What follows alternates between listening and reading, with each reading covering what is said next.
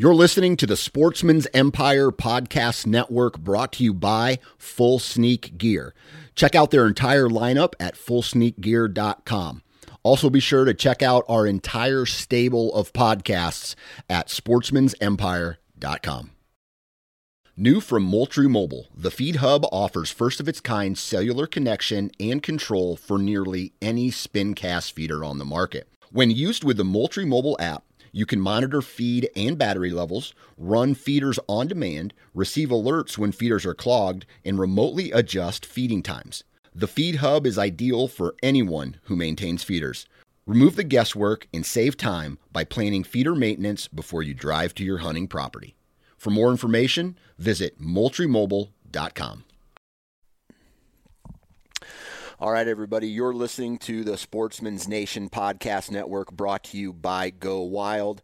Go Wild is one of the fastest growing social media applications for the outdoor enthusiast. Be sure to download it wherever you download your podcasts and check it out if you have any questions on timetogowild.com. Now, Day 2 and Day 3, a lot of walking around, a lot more products to look at. Overall, really quick, the 2019 ATA show is in the books. What did you think? Well, for me, as my first time there, yeah, I would say that it was definitely a positive experience. Yeah, it was fun to just be able to walk around with a lot less bodies than you would normally see at like a typical expo or something that'd be open to the whole public. Yeah. So that part of it was really nice. And I definitely met a ton of people that I've exchanged messages with and stuff like that online. Yeah. Was able to meet a lot of those people in person. Right. So overall, I loved coming to the show. Yeah. And just to reiterate on kind of what we talked about, what the last podcast that we released, the ATA show Day 1 podcast, one thing I really like about the ATA show is getting to meet the people who have been working in the industry for like 40 years, right? Not necessarily the big giant corporations, like, relative to the industry, like let's say Rage Broadheads has only been around for a little while, right? I mean, maybe 10 years, but still, compared to some of these other companies that have, like were born into the archery, the bow hunting industry. It's awesome to see those people, shake their hands, get a little history with some of their products, and as well as some of the mom and pop shops that are there as well.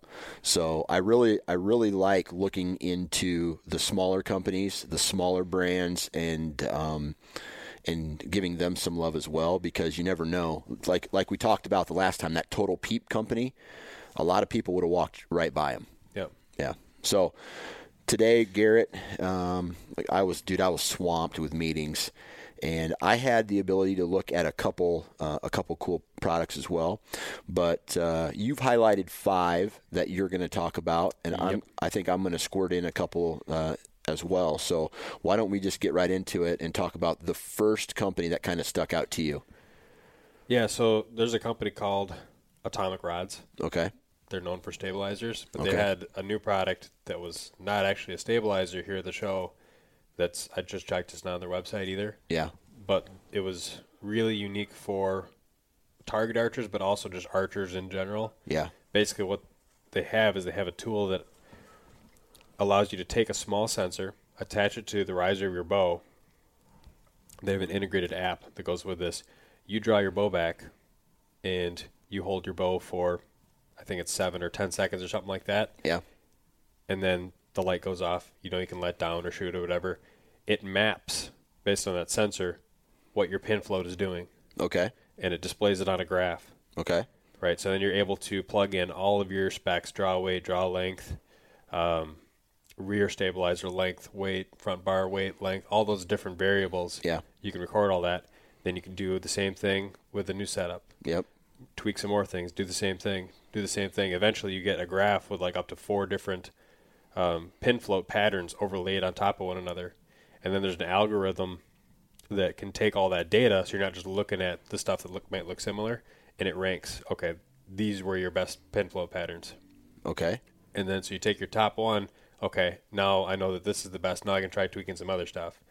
So eventually you're taking maybe a pin float that looks like, kind of a tight pattern, but you get maybe some waves every now and then or something. You're able to really quickly fine tune and get kind of the best balance and pattern for setting up your bow so that you're able to hold the steadiest. Okay. And you can do that without that kind of technology, but it takes a lot of range time to be able to figure that out. Right. So what this is a laser attachment? It's not a laser. It's just basically a sensor, a Okay. motion sensor. It's I've been imagining it's like an accelerometer type of thing. Okay. So it documents any little movement. Yeah. Okay. Microscopic movements it's picking up on. And there's different sensitivity levels. They were saying that like guys who are just starting off in archery, like it was too sensitive for them, but then like not sensitive enough for the guys who were like pros. Yeah. So they've added different like sensitivity levels that you can choose. Awesome. That seems like something that I would be interested in using in the off season, just for the pure fact of I self-admit don't have the greatest form when it comes to archery, right? I'm kind of a grip it and rip it kind of guy, and even though I do practice a lot, I don't practice throughout the year like I should, but practicing all through the summer into the late spring in through the summer, getting ready for an elk hunt or whatnot. I can see how this would be cool just to practice in the house during the winter months. Yeah, you don't have to be outside to use it. Right. And I can see it, especially. I mean, like it's not going to teach you how to shoot with good form. Right. But if you can learn to shoot with good form, it's a great refinement tool. Yes. Yeah, I agree.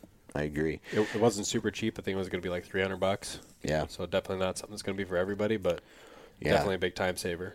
You would have to be very serious about archery to purchase something like that, I think.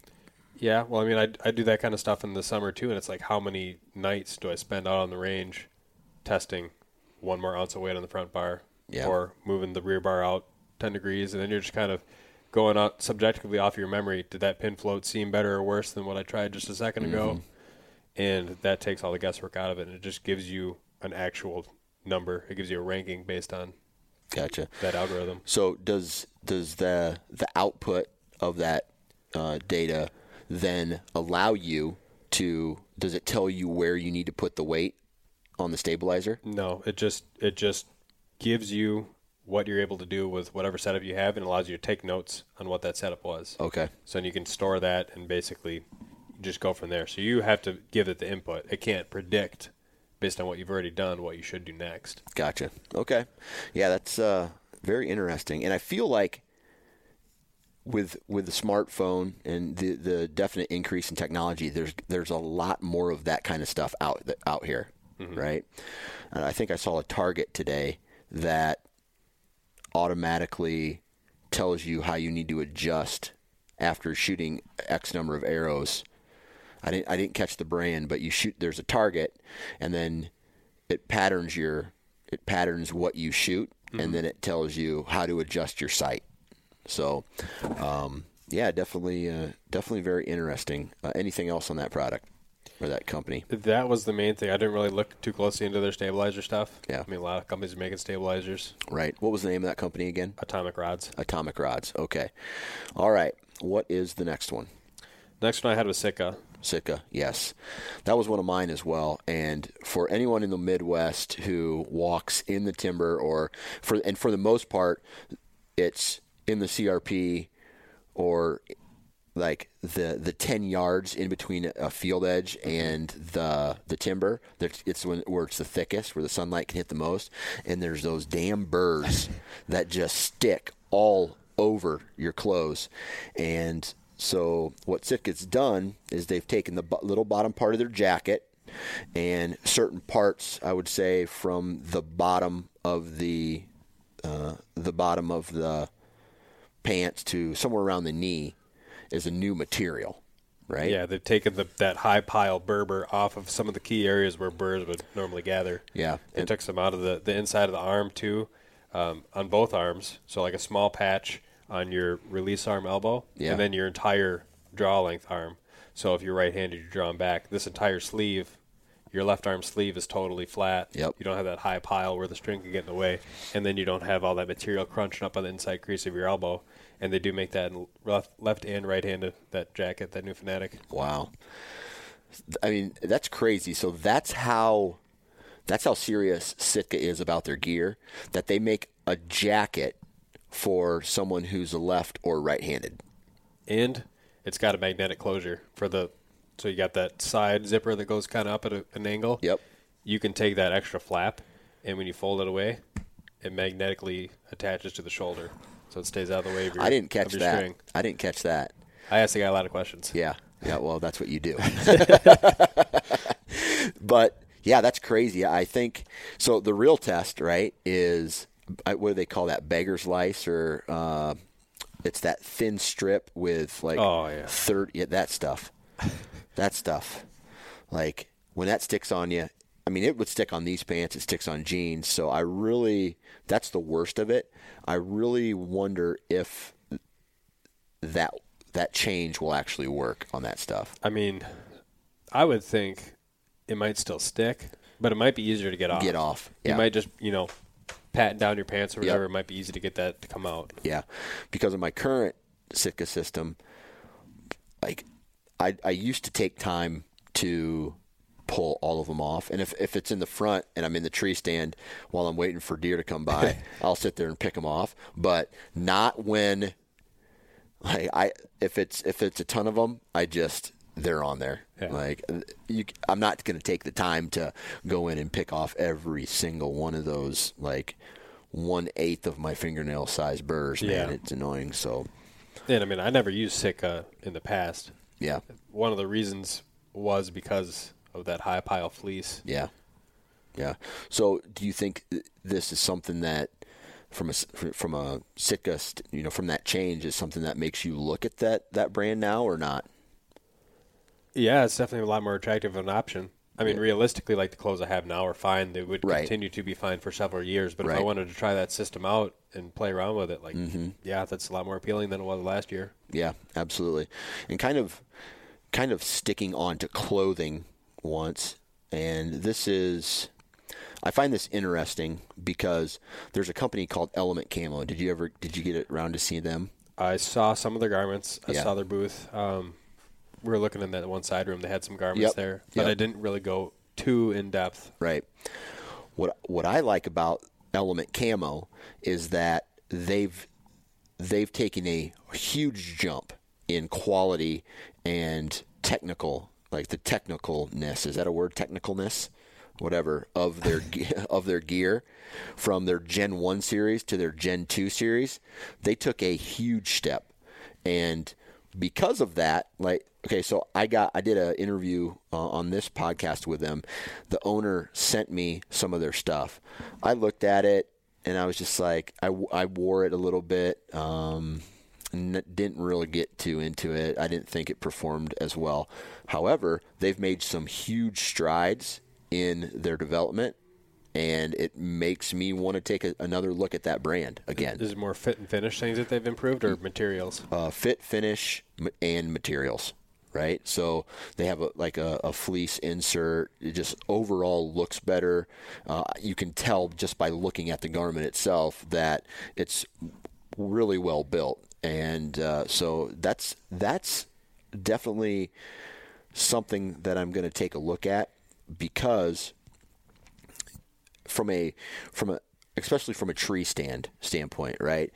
Probably not for my Western hunts. Yeah. I'm still going to be probably a merino base layer, Sitka mountain jacket, mountain pants type guy. But with a tree stand application, instead of maybe having to buy the new Fanatic system or the new Fanatic jacket or pants or whatever, going with something off and just keeping my elk base layers and some of the other stuff, mix and match. I think that would definitely it could be a good option for people.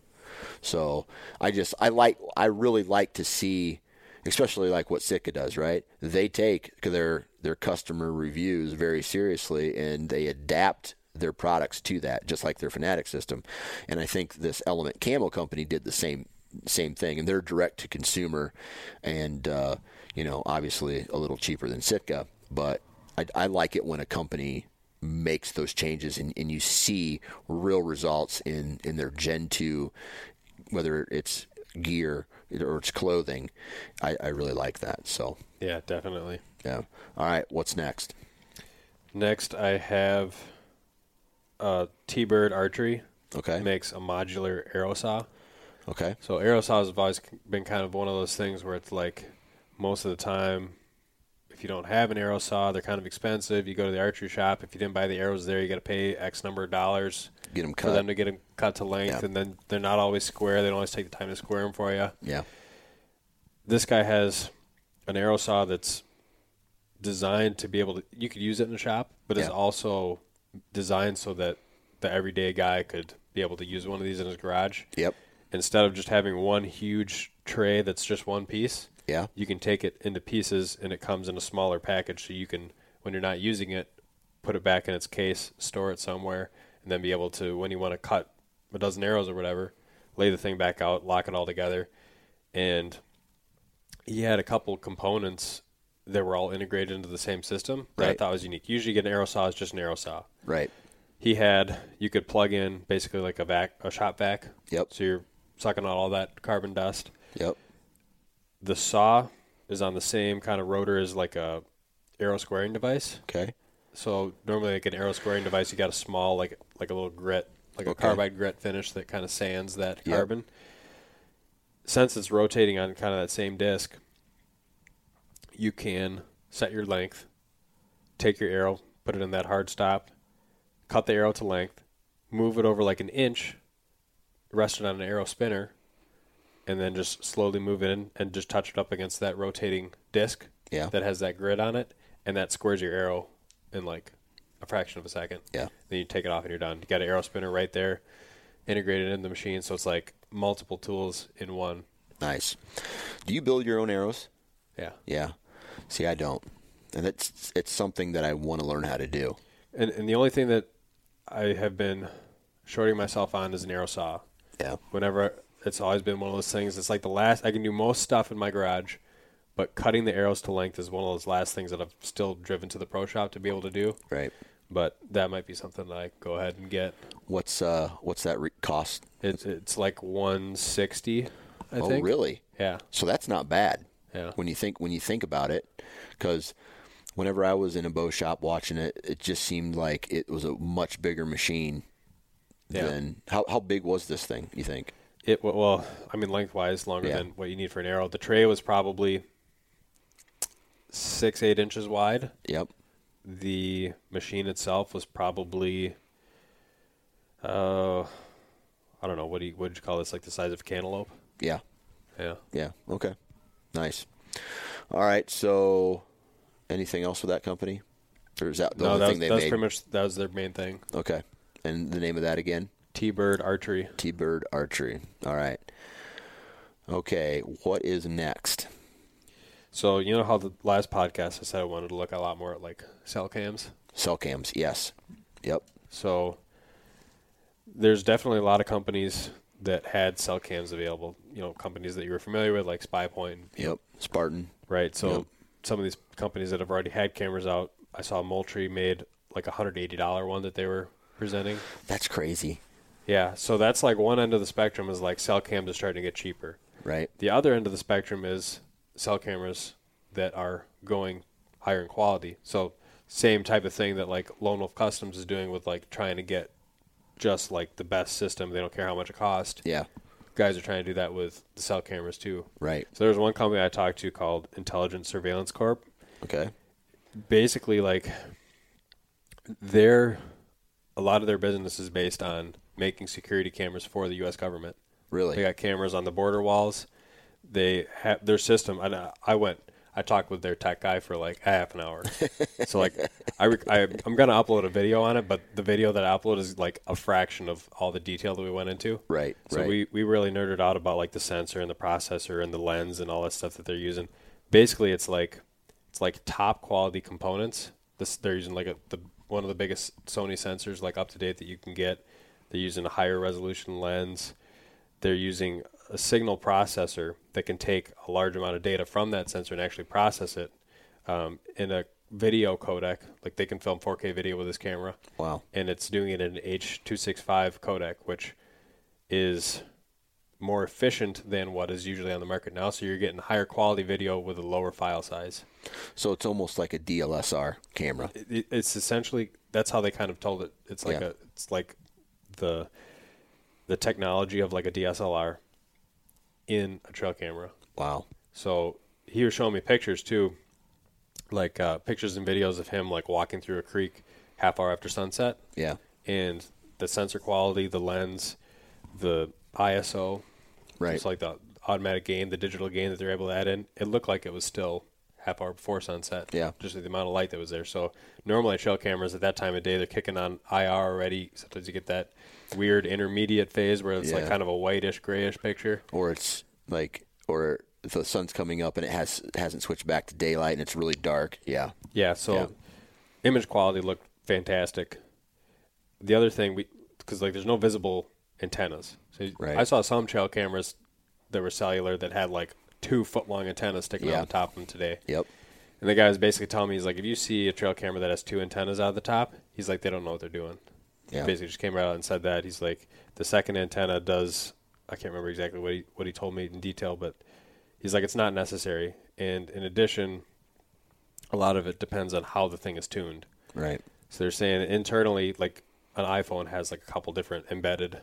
So it's like saying like, how can, with a cell cam, how come you sometimes will see better reception on your phone than the camera that has the antenna? Yeah. And he's saying like with theirs, they have 4 internal antennas that are tuned to multiple different like frequencies or modes of connectivity basically. Right. So it's not specific to Verizon. It's not specific to AT&T. You can choose depending on where you're at. Maybe your location has better AT&T. Mm-hmm. Maybe you got bad weather and all of a sudden Verizon is better. You can change that from the app inside your house. Really? Yeah. So it lets you choose the strongest signal. Yeah. So now you talked to me about this already a little bit. So from a retail standpoint, what are we talking about here? Expensive. Yeah. Like $600, $650, somewhere in that range for their lower end model. Okay. Now that probably compares somewhere. It's got to compare somewhere to the Reconyx, right? Yeah. I didn't even stop at the Reconyx booth this year, but I mean, in the past, I don't even want to guess, but I thought they were coming out with, they had trail cameras in the $1,000 mark. Really? $800, somewhere around there. But like, that was early on when when they were like one of the first with cell technology. But now, like you said, as more companies come out with cell cameras, that price of a cell camera on average, depending on what it can do and what the specs are on it, is going down. Right. Right. Yeah. And their more expensive model, right? Their like tier 2 model was like $900 something. Okay. And what that one did that the less expensive one didn't do was it has more of an algorithm built into it that can allow you to only send certain things. So it can use artificial intelligence to be able to tell if it's a picture that has a deer in it, or if it has a turkey in it or whatever, and only send you those pictures and not send you the pictures of a squirrel going by, not send you pictures of, I brought up like, oh, so you're not going to get pictures of branches swinging past. He's like, that shouldn't happen anyway. Yeah. Right. Yeah. He's like, that's a tuning issue if you got that going on. Yeah. Or grass blowing in the wind. Yeah. I've had trail cameras where they fill up in like 2 days. Oh yeah, absolutely. Set them in the wrong spot. Absolutely. I have in regards to this cell camera, what was like the battery situation with it? It had 8 AA batteries. Yep. That basically you slide it in from the bottom, it looked like. Okay. Does it look like a standard trail camera? Kind of. I'd say it looks less hunting-ish. Yeah. Like normally you got the, kind of the cool 3D, molded housing and the camo. Like it was pretty just like a basic rectangular block. Yeah. With like the lens and the sensor. Gotcha. And then they looked like a rubberized like housing that you could slide over the top. Gotcha. Yeah. And their 3rd tier model, not available for consumers. Really? So it's tied into like Government contracts. Exactly. Yeah. Wow. That's nuts. And the government probably just pays whatever they want for price, if they have a government contract. So kind of going back on the algorithm being able to identify and send certain things, I think that's some of the same technology that Deer Lab is using. So as you fill up your card on your trail camera, you insert it into your computer and you start uploading those files to Deer Lab. Well, you can select the Deer Lab will tell what pictures, like label pictures, so deer or human or bird or whatever. It'll put a title to whatever's on there, and then you can delete everything that is not a deer.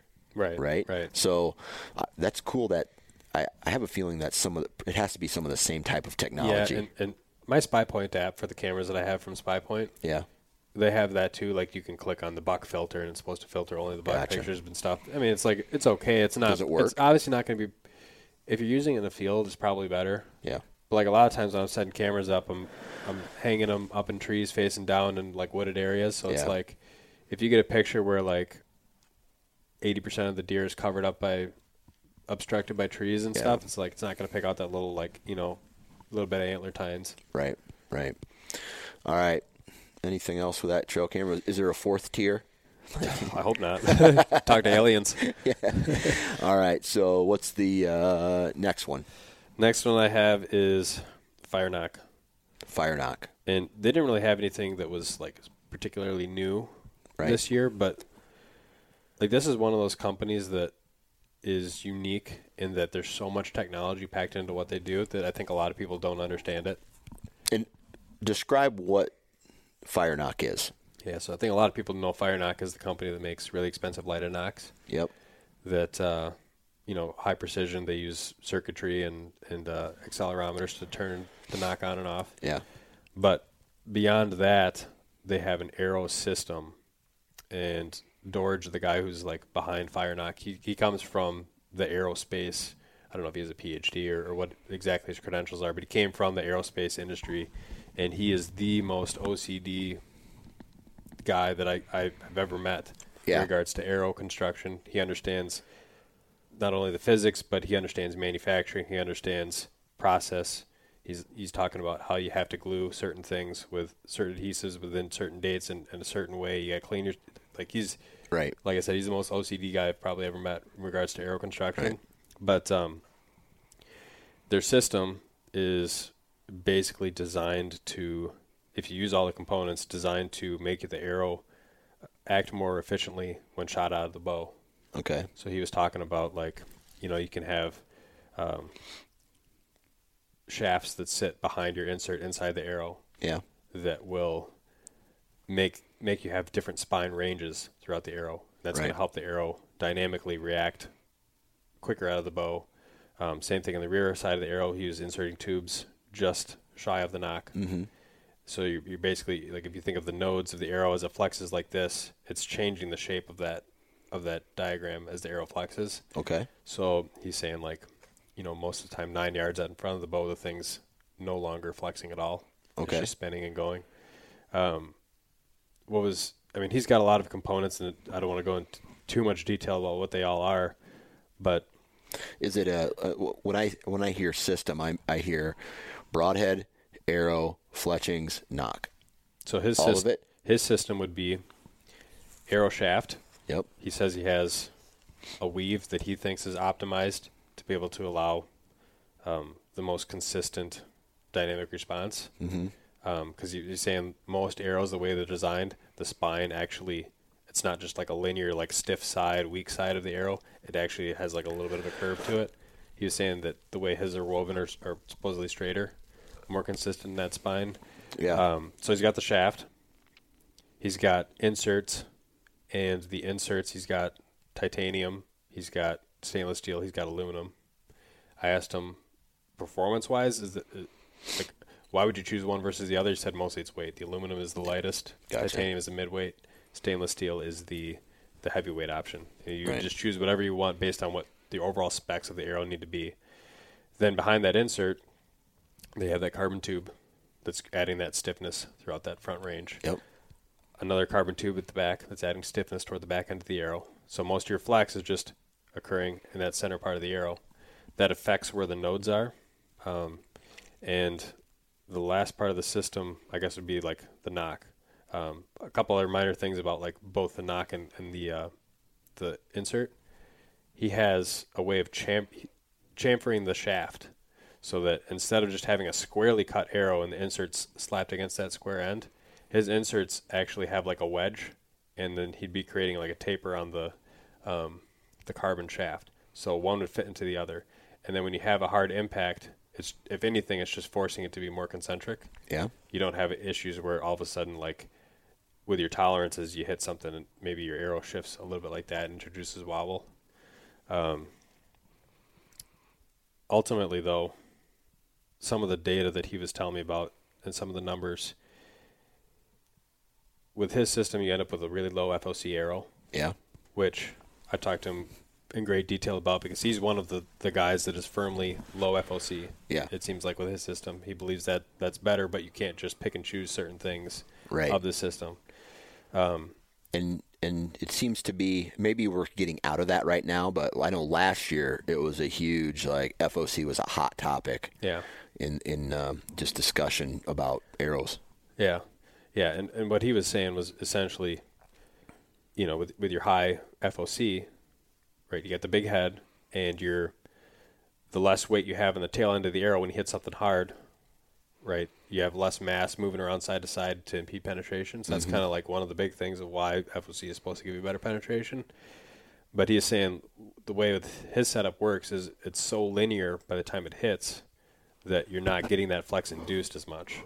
So anything that's straight, it doesn't matter where the weight is, it's going straight through. You're not getting that oscillation as much. Yeah. So that was kind of his theory behind it and his data. He was saying that when the arrow has a really low FOC like that, it flies flatter, it doesn't fly arced where you shoot it up and right it goes down like this. Yeah. He's saying you shoot it and it just kind of levels out, takes a gyroscopic spin, and just kind of floats horizontally. So he's saying like at 100 yards, for example, you get he had a guy shoot like a 400 grain arrow, shot it, and then he took one of his systems at 440 grains, and while the first arrow was kind of angled down on that target at 100 yards, the other arrow, his arrow system, which was heavier, was 13 inches higher and stuck straight into the target. So he's basically saying by the numbers in the high-speed camera and the setting the chronographs downrange, it's retaining a lot more of that initial velocity coming out of the bow. So whereas a normal arrow, maybe starting at 300, maybe you're at 260 by 80 yards. But with his system, you might still be at 290. Wow. Man, I love science. Like, to me, when you were describing that, it made me think of a boat coming out of the water, being tail heavy first, and then coming out and just planing up. You know what I mean? So, I don't know if that's a good comparison, but yeah, to build his system, it's really expensive. Yeah. And the other thing he was telling me too is like tolerances on the veins. Right. Tolerances on the glue that holds the veins together make a big difference, right? Like to have his system, it has to be perfect, right? Or else it's not going to work as intended, right? Yeah. So let's say I bought into what this dude was saying. Yeah.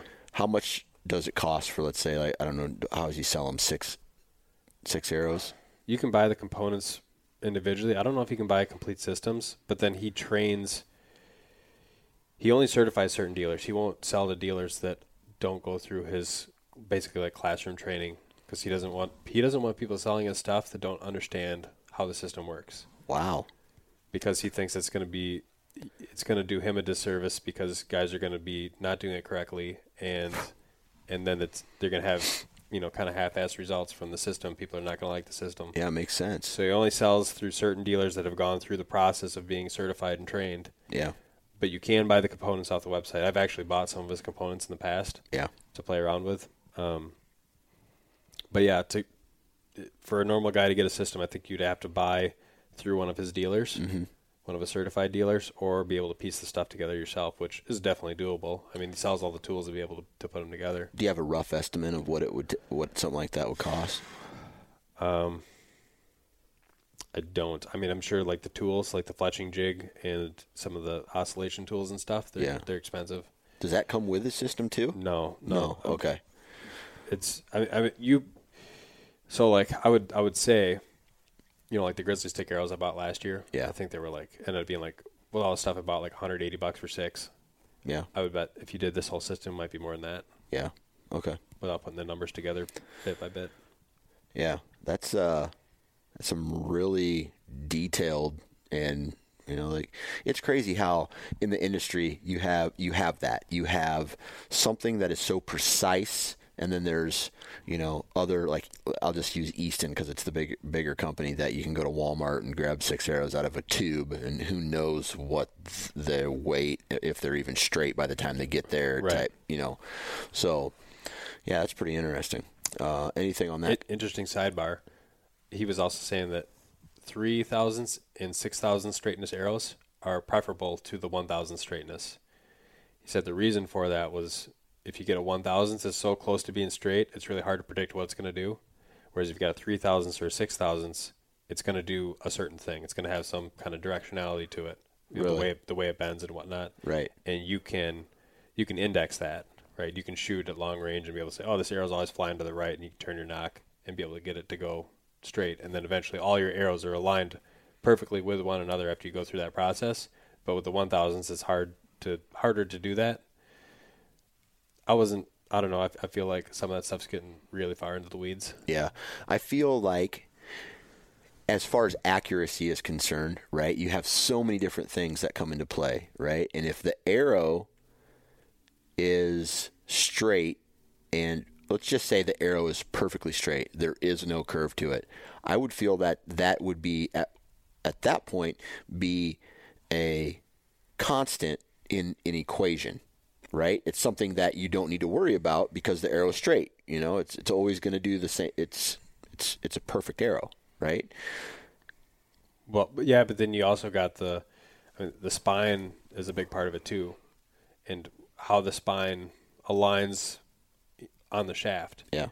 Right. So that arrow could maybe behave more erratically, or it could behave differently from like the rest of the shafts. Like it might be, like you were saying, harder to like if you had, let's say you have arrows that are all curved. If you curve all those arrows the same way, like they're probably going to fly pretty similarly. Yeah.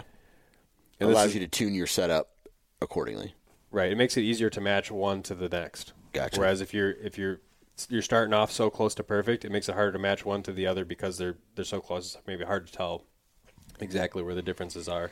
Yeah. But again, it's like, what does it matter if you're getting good arrow flight? Like ultimately, that's your accuracy is the main indicator of anything else. I could see something like that. Yeah. All right. Anything else with that Fire Nock? No. They have a lot of, if guys are interested in that, they got a lot of info on their website. A lot of like archery, like Arrow 101 and stuff like that. Gotcha. All right. What else? What else you got for us? That was the big 5 that I'd chosen to go over. All right. There's a lot of other stuff I looked at.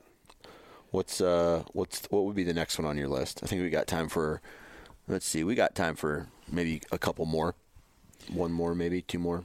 So there's, of the climbing sticks companies. Yes, I think that's the one I want to talk about. I think, so there's a couple things. Like, I think Lone Wolf had a lot of press about what they did, but they weren't the only people that had climbing stick things that were new or updated. Right. Hawk, they made a couple changes to their sticks. Okay. So the Hawk Helium sticks, which have been pretty popular sticks. Right. What a lot of guys have been doing with those sticks, because they don't like the attachment method, is they've been installing their own DIY Versa buttons to make them like the Lone Wolf's. Yeah. And then they'll just use a strap to attach it on. Right. Hawk has now implemented that into their new sticks. Right. That type of button attachment where you can just loop a strap over the top. They also added kind of like a suction cup between one versus the other. So you can take the 2 sticks and kind of suction cup them together. And then they hold together like that. So then all you have to do is just pull them apart when you get to wherever you're taking them apart at. Mm-hmm. suction cups. Yeah, I didn't see them up close. That was one of the booths I didn't. I didn't stop by that booth either. I didn't even see it. There's so many booths in there. Yeah. That's funny. There are a lot of booths.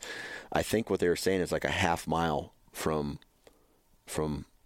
let's see, aisle 0 to aisle like 5,000, that there's just so many. I mean, there's hundreds and hundreds of booths in there. I felt like there were certain booths I'd see like 8 times a day. Yeah. And then like at the end of the day, all of a sudden there'd be like something I haven't seen before. Right. It's like clearly I'm like taking, without like looping like down each aisle. Like I was definitely taking predisposed, like my brain was just automatically picking the same route over and over, I think a lot. Yeah, so Hawk implemented that new Versa button. Mm-hmm. Now, what about these, was it injection or roto-molded? Yeah, Stacked Outdoors had injection molded climbing sticks. Okay. They were like a glass-filled nylon, like a 40% long fiber glass. Yeah. And they're one piece, double step. They have really wide step surface to be able to put your boot on. Yeah. And then that step is spaced very far from the tree. Okay. So overall, very comfortable to stand on. Not going to give you a lot of calf fatigue. They weren't the lightest sticks in the world. I think the stack of 4 of them was like, 9.5 pounds or somewhere in that range. Yeah. They stack perfectly vertically. I think the guy had like 7 sets, all just in one big stack. There's no gaps between the sticks. They basically they nest like solo cups. Right? Yeah. So then, was there any moving parts at all on those sticks? No moving parts. Okay. How did they attach to the tree? They have basically buttons on the side of the sticks that you would put a strap on. So I asked them if you had to have the strap separate, like the way they stack, like none of the stacks had the straps on it. So I was like, do you have to take those off to be able to stack them? And he's like, no, you can still stack them with the straps on. He's like, a lot of times he'll do it that way and then just use like an extra strap to loop them all 4 of them together at the end. He's like, but sometimes it could be easier just to have the strap separate and just pull one out as you need it. Yeah. Yeah, absolutely. Absolutely. I think last year Millennium came out with a micro stand, like a really small stand. But other than the Lone Wolf, I didn't see anything. However, I just want to say that like the original Lone Wolf, right? I still see that being able to be used into somebody's system throughout a year, right? That stand. Oh yeah. Well, I think they're going to cater to different. Like you wouldn't take the new Lone Wolf custom. You wouldn't outfit your property with that. No, you wouldn't. Way too expensive. Yeah. Right. So I think just price wise, there's still going to be a lot of people are still going to want to probably stick with the original Lone Wolf or Lone Wolf Lone Wolf tree stands. Yeah. Yeah. Right. Right. Yeah, that's right. So let's see, man. We could sit here and talk for hours about all the companies that were there, and this is just one of those things that to tell all the listeners out there to do your research, because there are companies out there that do things a little bit different, and they may do those things that are just a bit different to what you're really looking for. So take time, do your research, really look into products that you want to buy, whether it's a bow or a trail camera or boots or whatever, and just do your research, because there were hundreds of companies there that sold thousands of different products. And if you're not happy with what you have right now, I'm sure you can find a company that will provide you with what you need. So, yeah. Cool? Oh, yeah. Anything else you want to chit-chat about? I'm getting hungry again. We've been talking about this earlier, so we eat so much at night that you end up not being hungry until about 2 in the afternoon. Yeah. And then I end up not eating until dinner again. Right. So I'm only eating like one meal a day. Right. Oh, wait. Just to recap then on what you said about Peak Refuel. Right? Oh, yeah. They're coming out with new stuff. So, man, I walked up to the ATA food court, right? And I was looking at their menu, and it was like $10 for things, just outrageously priced in my opinion, and it didn't even look good, right? So I hardly even ate there. So I was hungry, so I ended up going to the Peak Refuel booth, and I said, listen, man, can you make me a pouch? Do you have any pouches left over? I'm hungry, and I don't want to eat this gross-ass food. And he's like, hell yeah, dude. So he served me up, and I ate some beef and noodles. God, I forget the name of it, but it's like their version of beef stroganoff. And it was freaking delicious.